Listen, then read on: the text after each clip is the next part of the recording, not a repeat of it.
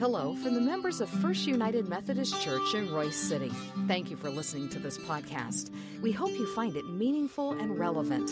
You're invited to join us for worship anytime, and you can learn more about our worship options, location, and small group opportunities by visiting our website, fumcroysecity.org. May God bless you as you listen to His Word proclaimed. My name is Reverend Andrew Pfizer. I'm an elder in the North Texas Conference here.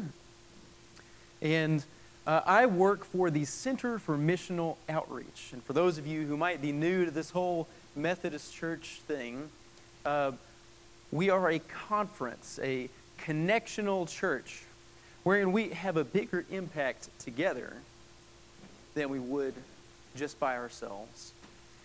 We come together as the North Texas Annual Conference, and the Center for Missional Outreach focuses on several things that are mission-related. Number one is kind of a timely thing.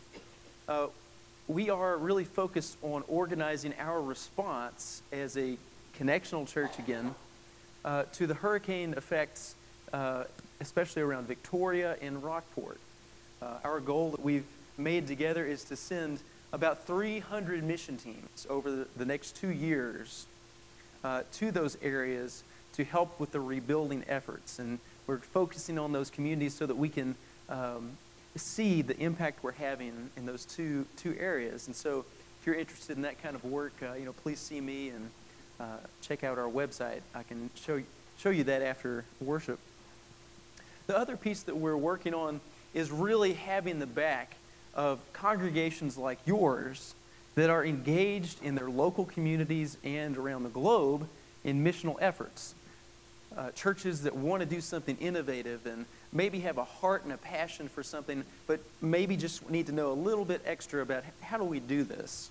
And so we're going to be pulling congregations together who have similar ideas and similar passions so they can learn together as they move forward for things like connecting with our local schools, food pantries, and connecting with groups that are in our communities. And part of that is the work that I do with the Zip Code Connection. For the past 5 years, we as the North Texas Conference have focused on 2 areas and said that we're going to dive deep for about a 10-year period from 2015 to 2025 in building relationships with 2 communities, one rural, one urban, Clarksville, Red River County to the north, and South Dallas Fair Park to our south. To think about how we can work with communities that are struggling with generational poverty and big issues, and how we can walk alongside them and assist them as sisters and brothers in Christ. In Clarksville, Red River County, we've been able to do some pretty amazing work with our friends there. We've worked with Prayers for Students to assign a prayer for each and every student in the Clarksville Independent School District around the community. Counseling service in the school and in the county. There is no licensed mental health professional in all of Red River County, but there will be within a year, thanks to a grant from the Global United Methodist Church. Thank you for being a part of this church.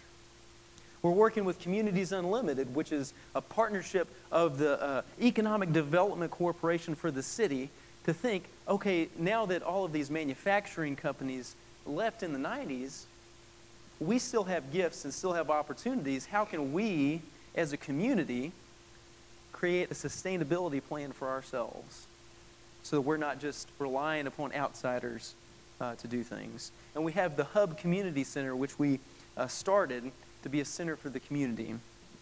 In South Dallas Fair Park, we started the South Dallas Fair Park Faith Coalition, 25 churches that come together and create their own agenda to work together in a community that has roughly about 165 churches in the community and about 50 nonprofits, all usually independently working without talking to one another. And so we brought them together to make a bigger impact. And now as of last Sunday, we're partnering with Warren United Methodist Church, your sister congregation. They're at the corner of Malcolm X and MLK in the heart of South Dallas Fair Park, to have their back as they become a ministry hub for and with and by the community of residents of South Dallas Fair Park. It's incredible work that owes a lot to us being in ministry together as a global church. So thank you for being a part of this movement. When Pastor Chris asked me to fill in for him on this Sunday, he said, we're doing this sermon series using Adam Hamilton's book and curriculum on these 7 last words of Christ, thinking about these statements of Jesus from the cross. And I was very excited about it. It's like, wow, this is really going to be interesting. And he said, okay, this is going to be the scripture that is meant for that Sunday. And I read it. Let me read it with you. Listen now for God's word. This comes from the Gospel according to John chapter 19, verses 25 through 27. Listen now with me. Meanwhile, standing near the cross of Jesus were his mother and his mother's sister, Mary, the wife of Clopas, and Mary Magdalene. And when Jesus saw his mother and the disciple whom he loved standing beside her, he said to his mother, "Woman, here is your son." Then he said to the disciple, "Here is your mother." And from that hour, the disciple took her into his own home. The word of God for the people of God. I had read this scripture, and I've got a confession to make. I really didn't know what to do with it.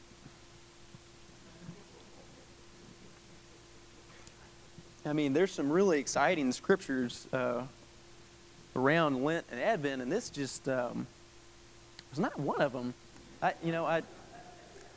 No offense to the gospel writers, no offense to anyone, but this just wasn't something that I just felt really compelling. So I've really wrestled with this. And so at first glance, I didn't know what to do with it. I Googled, the scripture and figured out, okay, who's preached on this before? Kind of what tack did they take? I've looked at commentaries and there's not a whole lot of preaching help for this one. This isn't in the lectionary. It doesn't touch this one. So, I'm looking, and it sounds like there's a couple different tacks you can take. One is, which a lot of people have done, is look how compassionate Jesus is. Here on the cross, Jesus exemplifies, manifests the compassion of God, the love of God from the cross in caring for his mother, and these disciples, this unknown disciple who scholars believe is John. Look how compassionate Jesus is. Okay. And then there's another one. Here are these true followers of Jesus. Now you remember there have been lots of disciples, lots of apostles, and most of them have just scattered to the wind. I mean, these guys just don't get it. The guards and the Roman soldiers have come for Jesus, and they're gone. They are out of there. They went to sleep in the garden, remember? Here, these disciples have gone. Peter, the rock.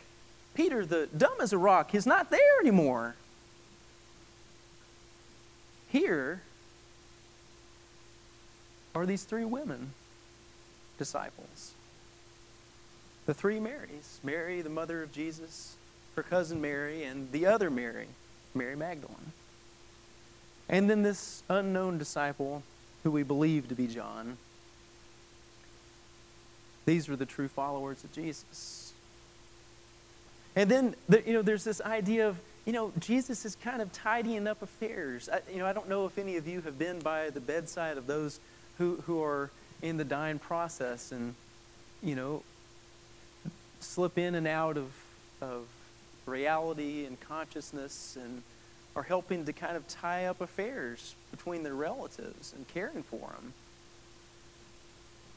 And there's some truth to that. And then there's John, the writer, we believe, of the Gospel according to John, this disciple whom Jesus loved. He identifies himself maybe in this scripture as being adopted into Jesus' family. And so has a kind of authority to preach and lead in the early church where Peter, the rock, is a leader, where James, the biological brother of Jesus, is a leader. And, that's kind of a cynical way to put it, like, oh, well, now I've got real authority. None of these really struck me as something worth preaching this morning. So I thought, what is a preacher to do?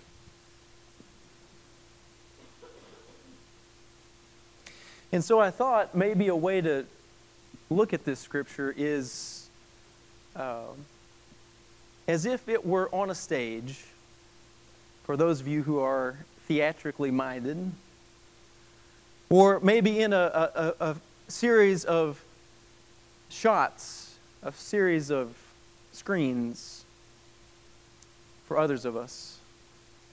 And imagine with me, we walk around in this story, and here is the story of Jesus, his trial, but it's not a trial. He is judged and sentenced to death without lawful sentencing by the governor, the Roman governor, by the empire. This is, in effect, a lynching. This is a lynch mob by the Romans. James Cone, the author of Black Theology, writes a book called The Cross and the Lynching Tree, saying there is a lot of similarity between the lynching tree that many black Americans have suffered at the hands of in our country and the cross. And that's interesting. In the background, you see a hill rising as Jesus is made to carry his own torture device, the cross. This oddly shaped hill, it could only be in a theatrical scene that is shaped like a skull, where they go and murder and sentence to capital punishment those criminals and enemies of the state who are going to create political uprisings. That's kind of the thing Rome does. They had, if you know, in a slave rebellion in Italy, in the heart of the Roman Empire around this time, they had 1,000 slaves that had rebelled on crosses the entire way into Rome. This is the kind of thing Rome does to prove a point. And so we see here this skull-shaped mountain, this hill, and the cross. And we see this sign being placed, hammered at the top of the cross. And on it is written in Latin, Greek, and Hebrew, and Aramaic, "This is the King of the Jews," mocking what Jesus' movement is all about, mocking this whole scene, but somehow sounding a note of truth. And as the soldiers stand to the side of this scene, throwing dice to earn the dead man's clothes, because you could sell clothes at that time. You could lend somebody your cloak for a night, for a day, and earn money. As these soldiers are off to the side gambling to earn these dead man's clothes, you can see the scene suddenly move toward the cross. And at its feet are these three women and this one male disciple. And the words from the cross are simply, "Woman, here is your son." And to this male disciple, "Here is your mother." And then the camera scene suddenly refocuses on the cross.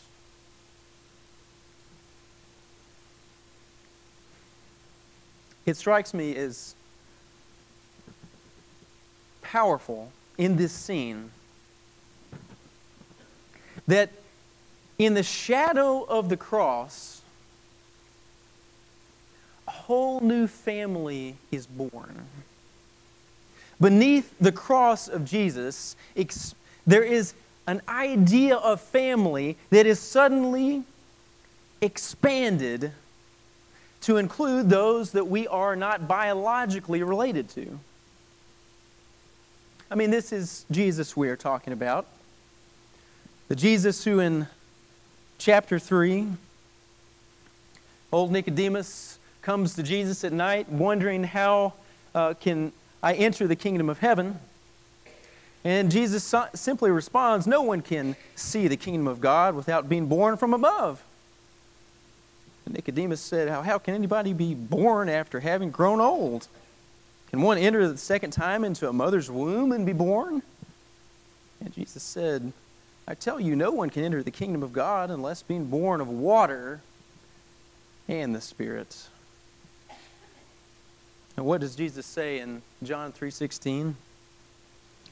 "For God so loved the world that He gave His only Son, that everyone, whosoever," in your translation might be, "who believes in Him may not perish, but have eternal life." Whosoever, everyone. This kind of thing makes sense to me as part of a foster family. My wife and I have been fostering children this past year and a half, and it's been really hard. But we were inspired to do this for a lot of reasons. The first church that I got to serve in Nashville, Tennessee, Edge Hill United Methodist, we had, get this, two mommy families who each fostered 7 or 8 children at a time.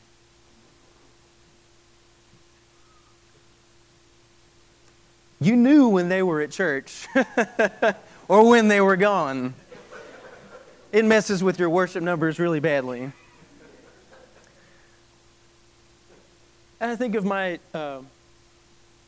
uncle-in-law, career Air Force colonel, who later on, after retirement, went on to run all the after-school programs for LA school districts out in Los Angeles, who throughout the years basically adopted kids that didn't have anywhere else to go and got them into the Air Force Academy.